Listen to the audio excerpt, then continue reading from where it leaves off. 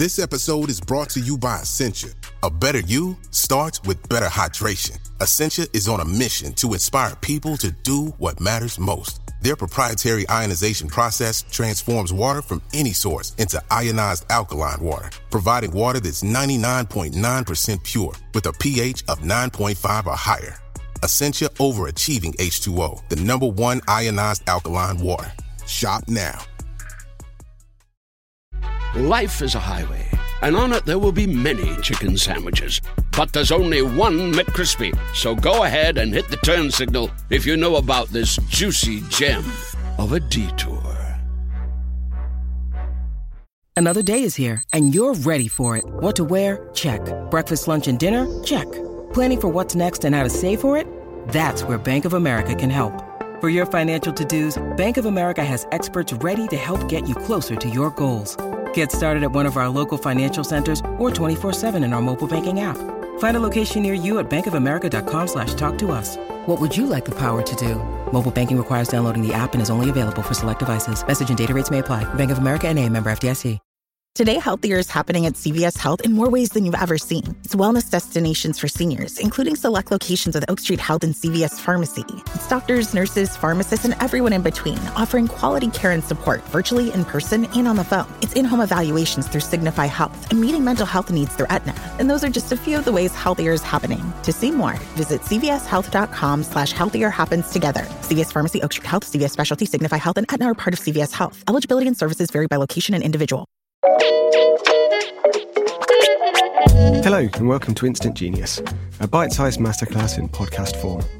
I'm Jason Goodger, commissioning editor at BBC Science Focus magazine. When the University of Leuven Professor of Theoretical Physics Thomas Hertog first met famed cosmologist Stephen Hawking, he found himself confronted with two questions. Why is the universe the way it is? And why are we here? The two would go on to seek answers to these profound questions during a close collaboration that lasted for 20 years. In this episode, Professor Hertog tells us about his time working with Hawking, his new book, On the Origin of Time, and the path that led the two of them to hit upon a revolutionary new idea, the theory that the laws of physics are born and evolve as the universe they govern takes shape.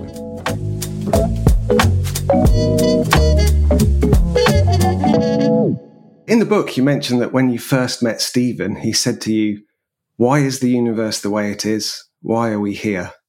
That's like a really intimidating, big question to be asked the first time that you meet somebody. So how did you feel in that moment? Were you prepared, and what impression did you have of Stephen?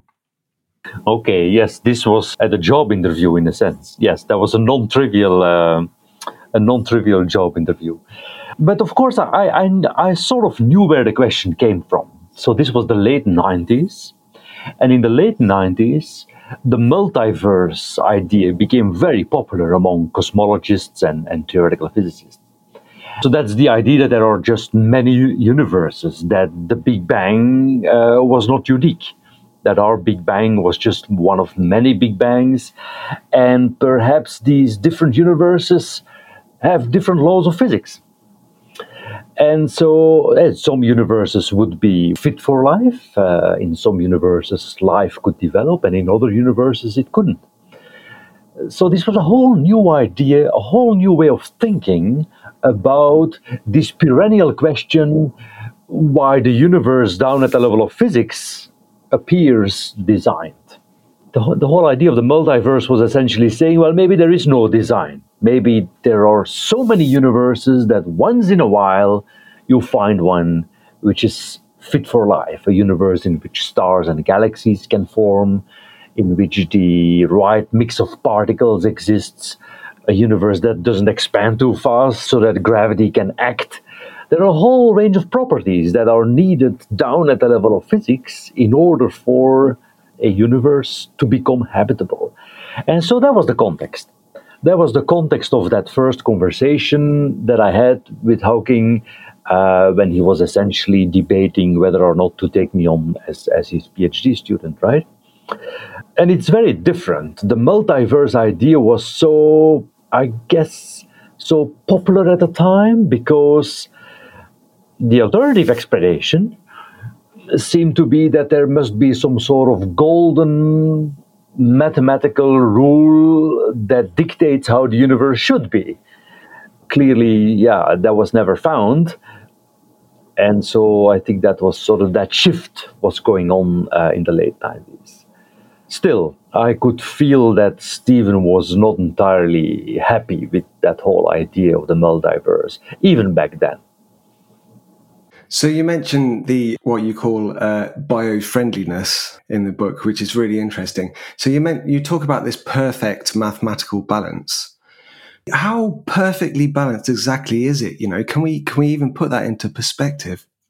Sure, you can do a thought experiment and play God, so to speak, and twiddle with the laws of physics, and then you can simulate what would happen.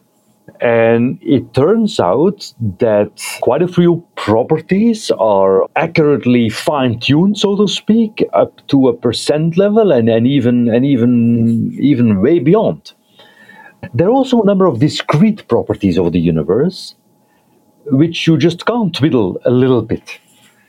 Think about the number of dimensions we have, for instance. 3 dimensions of space and 1 dimension of time.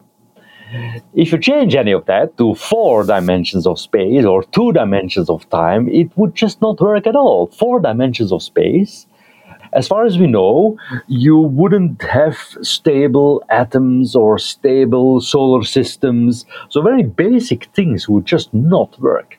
So the list is long, and perhaps the most mind-boggling example is a famous one by now. It has to do with what people call the dark energy in the universe. So the dark energy is essentially an energy which we associate with empty space.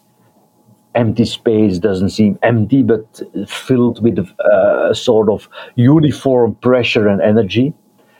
And that leads the expansion of the universe to accelerate. Well, but the density of dark energy in our universe is extremely, extremely small.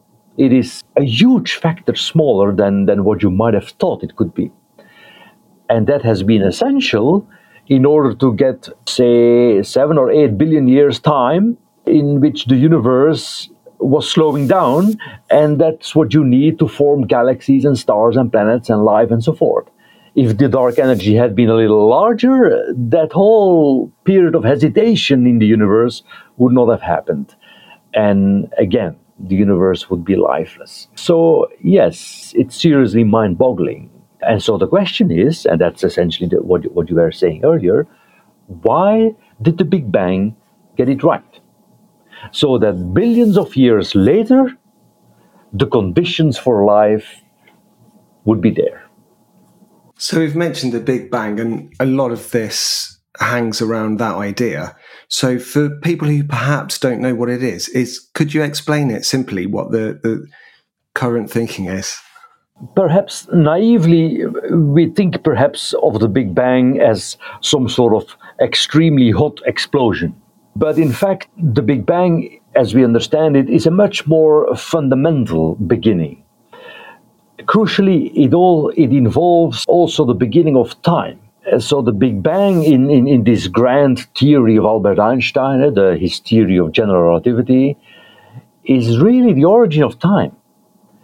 And so it's a fundamental beginning where, if you think about it, and this is the crux of the hypothesis that I developed with Hawking over the years, may signal also the beginning of the laws of physics. So it's a really fundamental beginning. That's one hypothesis. Another hypothesis could be, well, in that multiverse thinking, the Big Bang is, of course, not the ultimate beginning. It would be a sort of transition in an ever-existing giant inflating space, presumably.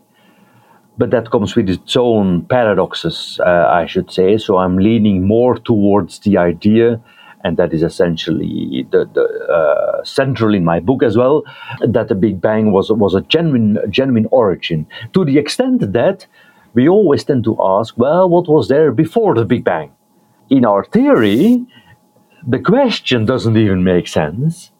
because the very notion of time, and therefore the idea of causality, the idea that there should be a cause of the Big Bang, doesn't seem to have any support. And that is, of course, very, very strange. But the Big Bang really is something very, very strange. One of the keys in this puzzle is that the idea that the universe is expanding. So how do we know that? How have cosmologists figured that out? Right. Of course, the whole it's the central insight of modern cosmologies in Einstein on which everything rests, right? So there are two things to say here. The expansion of the universe, which you should think of the expansion of space itself, like a balloon, is something which is predicted by the theory of Einstein. Somehow, so Einstein, what did he do with his theory of relativity? He brought space and time, which for Newton were metaphysical concepts, he brought this into physics. Space and time became physical entities, the fabric of space-time. And the idea of gravitational waves, for instance, ripples of space-time, is a very tangible manifestation of this. But then people working with Einstein's theory in the 20s realized that space and time cannot just remain fixed, according to Einstein's theory, even though Einstein himself didn't quite like that idea. And so they predicted that space must be expanding. And therefore, of course, that if you go back in time, space must be shrinking. Now, if space expands, it means that the distance between galaxies must be expanding as time goes on. So galaxies, even though they don't quite move, because they are sitting in this inflating space, the distance between them increases. And so if you send a signal from one galaxy to another, that signal, in a way, has to catch up with that expansion. It undergoes that expansion while it's traveling, and that has an effect. A signal, a light ray, traveling through an expanding space is going to be shifted. Its color is going to be shifted towards the red of the spectrum. Its wavelength is going to stretch while the light ray travels through space, for instance, from one galaxy to another. And so a very clear manifestation of the expansion of the universe is that we should see distant galaxies, we should see the light from distant galaxies redshifted, as we say. And those redshifts were observed very soon after the theoretical discovery on the basis of Einstein's theory that our universe is expanding. So, and there's a sort of background hum that's left in the universe, right? Yeah, I'd say so. Yeah, a hum, that's a good way of saying it. Yeah, right. So now, if you're bold and you trace the idea of the expansion backwards in time all the way, or almost all the way, at some point you're going to find that all the matter in the universe is squeezed into a small volume. And if you squeeze matter into a very small volume, it's going to heat up. And so you're quickly driven towards the conclusion that sometime in the far past, the universe must have been hot, must have been very different, must have been like one giant fireball. And now is the crucial point. The heat of that early universe can't just disappear, because it's literally all of space that is heated up in these earliest moments. So the heat of the Big Bang, with the expansion of the universe, can cool down, but it can't disappear, because the universe is all there is. And so that was a key prediction. If the Big Bang theory were right, we should somehow be immersed right now in the cold afterglow of that primeval heat.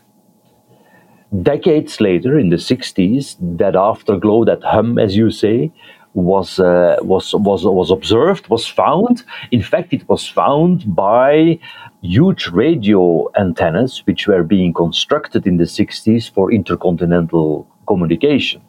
Why radio antennas? Because these giant radio discs, they are sensitive to cold, long wavelength radio radiation, and that's what the Big Bang is now. The temperature is about 2.7 Kelvin, so minus 260 something degrees. Life is a highway, and on it there will be many chicken sandwiches. But there's only one McCrispy. So go ahead and hit the turn signal if you know about this juicy gem of a detour. Want to be more active this summer? Sierra helps you save on everything from swimsuits to stand-up paddleboards, tennis rackets to fishing tackle. And if that doesn't float your boat, we also have pool floats. Sierra, let's get moving. To your local store, like now. Go! You have goals. Reach them fast with IU Online's accelerated degree programs. Our 6 and 8 week courses are taught 100% online and can fit any schedule. Advance your career with a bachelor's in informatics. It only takes 10 minutes to apply. Earn an Indiana University degree that's valued around the world. Get started today at IU Online. So another thing that feeds into this is the idea of this singularity, which I believe came from studying black holes.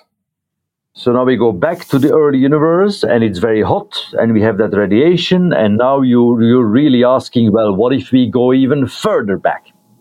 And then we come to what we were saying a few minutes ago. Then we come to the origin of time, to what in Einstein's theory would be a singularity. In fact, that was a key insight of Hawking in the 60s. And indeed, as you say, he was using the techniques that Roger Penrose had been developing in the context of black holes. Penrose had shown that inside black holes, time comes to an end. So that fabric of space-time, which is this physical thing ever since Einstein, doesn't just go on and on and on. It can really sort of crumble and destroy itself. It's the most strangest thing about Einstein's theory, that it sort of predict its own downfall, its own demise. It crunches inside black holes, and then Hawking ingeniously turned Penrose's argument all the way upside down and showed that the fabric of space-time has a beginning, that time has a beginning in a Big Bang. And so that is the basis. That is the basis of the conundrum that we mentioned earlier, like, okay, why is the universe fit for life? Why did the Big Bang, which is such a fundamental, mind-boggling, unimaginable origin, namely the origin of time itself, how does it come that out of that Big Bang emerges a bio-friendly universe? So we're talking about space-time, we're talking about relativity. So perhaps some people won't be familiar with exactly what the relationship between time and gravity is and how that's explained by Einstein. I mean, are you able to sum that up briefly for those?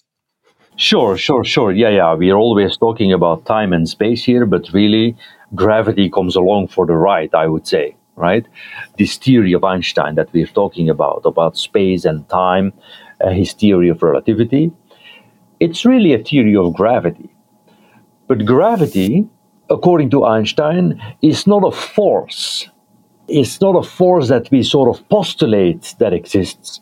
No, gravity is, in a sense, an emergent phenomenon. It comes about from Einstein's equation. And how so? Well, the equation, like any equation, has two sides. So there's space and time, the shape of space and time on the one hand, the evolution of space. But on the other side of Einstein's theory, Einstein's equation, resides the matter. And so Einstein's equation, Einstein's theory, is really a dialogue. It's a dialogue between matter and space and time, the shape of space-time. And the way the dialogue works is that matter will tend to bend, will tend to curve space-time in its neighborhood. And it's that curvature of space-time, that bending, which we experience as gravity. And so the mass of the sun, for instance, will bend the fabric of space in its environment. It will create a little dip, say, and that dip is enough to keep the planets in orbit around the sun. So we say, well, this is gravity, but gravity here is a manifestation of that curvature of space, according to Einstein. Yeah. So you mentioned the multiverse at the start of our conversation. So let's have a look at the multiverse then. What are we talking about there? What exactly does that word mean? It's not clear what exactly the multiverse means. But surely in the late 90s, around the time that I met Stephen, the multiverse was generally thought of as an infinite, inflating space, a kind of universe-generating thing. It was generally thought of a little bit like you imagine it, like different universes would be like bubbles in a giant space. And gradually people realized that these bubbles could be different in all sorts of respects. And so the multiverse became, I would say, an uncontrollable beast. You might wonder, well, what were Hawking's reservations with regard to the multiverse back then? It's not just the fact that, of course, we can't go to another universe to check it out. So you might wonder how you can test this. No, I think the problem with the multiverse is worse. It's the fact that if you have all these universes, then you're going to have to ask the question, okay, in which of these universes should we find ourselves? In which universe are we? It's again the same question as the one you posed at the start of our conversation. Why are we here? But here means in this universe. And the multiverse theory is ambiguous on that question. It doesn't say anything about in which universe we should be, and therefore it doesn't make unambiguous predictions for what we should observe. But a scientific theory which does not make unambiguous predictions is not really testable, is not really falsifiable. And so from the start, Hawking was zooming in on this. It's almost like an epistemic problem with the multiverse. It didn't feel like proper science. Having said this, it took many years for us to find our way out of this. You say there about the kind of the mystery of the multiverse. So obviously the idea came from somewhere. So I'm thinking about quantum physics, I suppose now. You know, what led physicists to think of this concept? As you say, it came from a kind of half-baked mixture between gravity, classical Einstein kind of thinking about gravity, so about the expanding universe as we were discussing.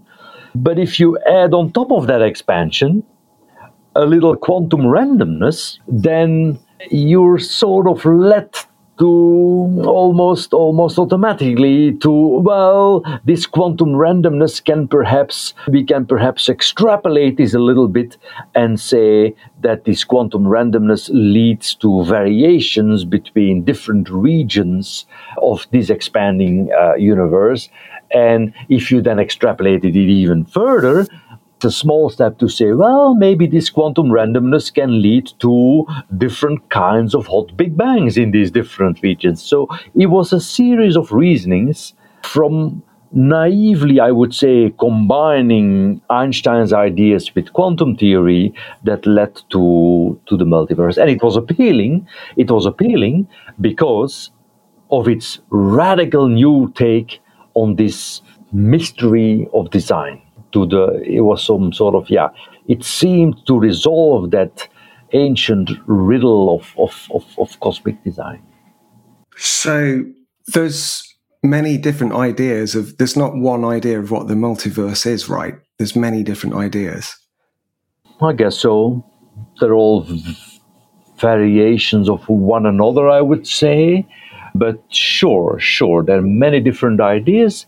But of course, the crux of the hypothesis that I developed with Hawking is that that multiverse thinking was, too much of an extrapolation of our sort of, mixture of gravity and quantum thinking. So in our hypothesis, our Big Bang is a genuine origin. And so you can say, well, where is the multiverse? The multiverse is, in a sense, it's sort of dissolved in uncertainty. It's kind of, it sort of disappeared from our equations, which was an amazing moment, really. A sort of a eureka moment, I would say. It's a little bit like the Darwinian evolution in biology. And hence also the title of my book is a variation of On the Origin of Time, is of course a variation of Darwin's title. You could say, well, Darwin, he doesn't need a zillion other planets to do biology on this planet. It's a little bit the same with our hypothesis. We don't need a zillion other universes. They may or may not exist, but they don't enter in our equations and in our predictive process to analyze predictions. Please tell me more about this idea, this Darwinian idea of the evolution. Right. Okay. So that's a bit the crux of our hypothesis. I think it sort of offers a third possible explanation for the apparent design of the cosmos. The first explanation was there must be like a fundamental equation, like a theory of everything, a mathematical rule which dictates how the universe should be. The second explanation is what we discussed, the multiverse. All possible universes are out there, and we happen to be in a habitable one. The third explanation, which I developed with Hawking, is, well, maybe it's in a sense a fundamentally evolutionary explanation. It's an explanation in which, when we go back into the hot Big Bang and to the earliest stages of it, there where time begins to behave quantum mechanically, that we hit on a deeper level of evolution, a level of evolution in which even the laws of physics as we know them begin to co-evolve with the universe that is taking shape. So in other words, we drive home the idea that the Big Bang is not just an explosion, not just the origin of time, but also the origin of the notions of physical laws. And so that gives some sort of a third explanation. But of course, it comes with a price, because that very early stage of evolution in which the physical laws themselves were forged, so to say, could have turned out completely differently. So just like the tree of life could have turned out completely differently, my tree of laws could also have turned out completely differently. So it is not an a priori explanation, as we were long looking for, in fact. That's obviously a really, really interesting idea. But how did you reach that conclusion? If you can even summarize that for me. Obviously, it's years and years of work. Yes, it took a long time. I'm sorry. It's a very good question. How did we reach that conclusion? It's impossible to say. We were trying to figure out these paradoxes to do with the multiverse. So the fact that any predictions in the multiverse were ambiguous, we felt was pointing towards a fundamental problem with it. And so we were literally simply trying to construct, through thought experiments, to try to get a coherent picture. We were trying to construct a better theory, a theory which would allow us to make unambiguous predictions and that we could test. And so the point is that the heart of our theory is really a mechanism, if you wish, a new kind of law, a new kind of physical law, which is not a law of evolution. All laws we know are always laws of evolution. The law of Newton is a law that dictates how things evolve. And the same with any other law of physics that we know. But the origin of time at the Big Bang necessitated a different kind of law, we felt. A law that, in a controllable way, describes its own limitations, its own end. It's more like a final or an initial condition, a different kind of law. We found a mechanism for the laws of physics to disappear. And then, once you have that, you look at these formulae and you try to interpret them, and what is this telling us? It's telling us it's a little bit of a sort of an epistemic readjustment, right? We were always looking for a foundation, and now I'm telling you, maybe there isn't a foundation. It's just like the laws of biology. When we go back to the earliest life forms, the laws of biology disappear. No one is saying that the laws of Mendel exist before there's life. They're emergent properties. We're essentially saying, well, the laws of physics are similar, except that the evolution that forged the laws of physics happened, of course, way, way back in the heat of the Big Bang. And so they appear to us as eternal truths. But that's just because we're living in the remnants of that evolution. That's the hypothesis. That was the University of Leuven's Professor Thomas Hertog. Thank you for listening to this episode of Instant Genius, brought to you from the team behind BBC Science Focus magazine. The current issue of BBC Science Focus is out now. Pick up a copy wherever you buy your favourite magazines, or download a digital copy from your preferred app store. You can, of course, also find us online at sciencefocus.com.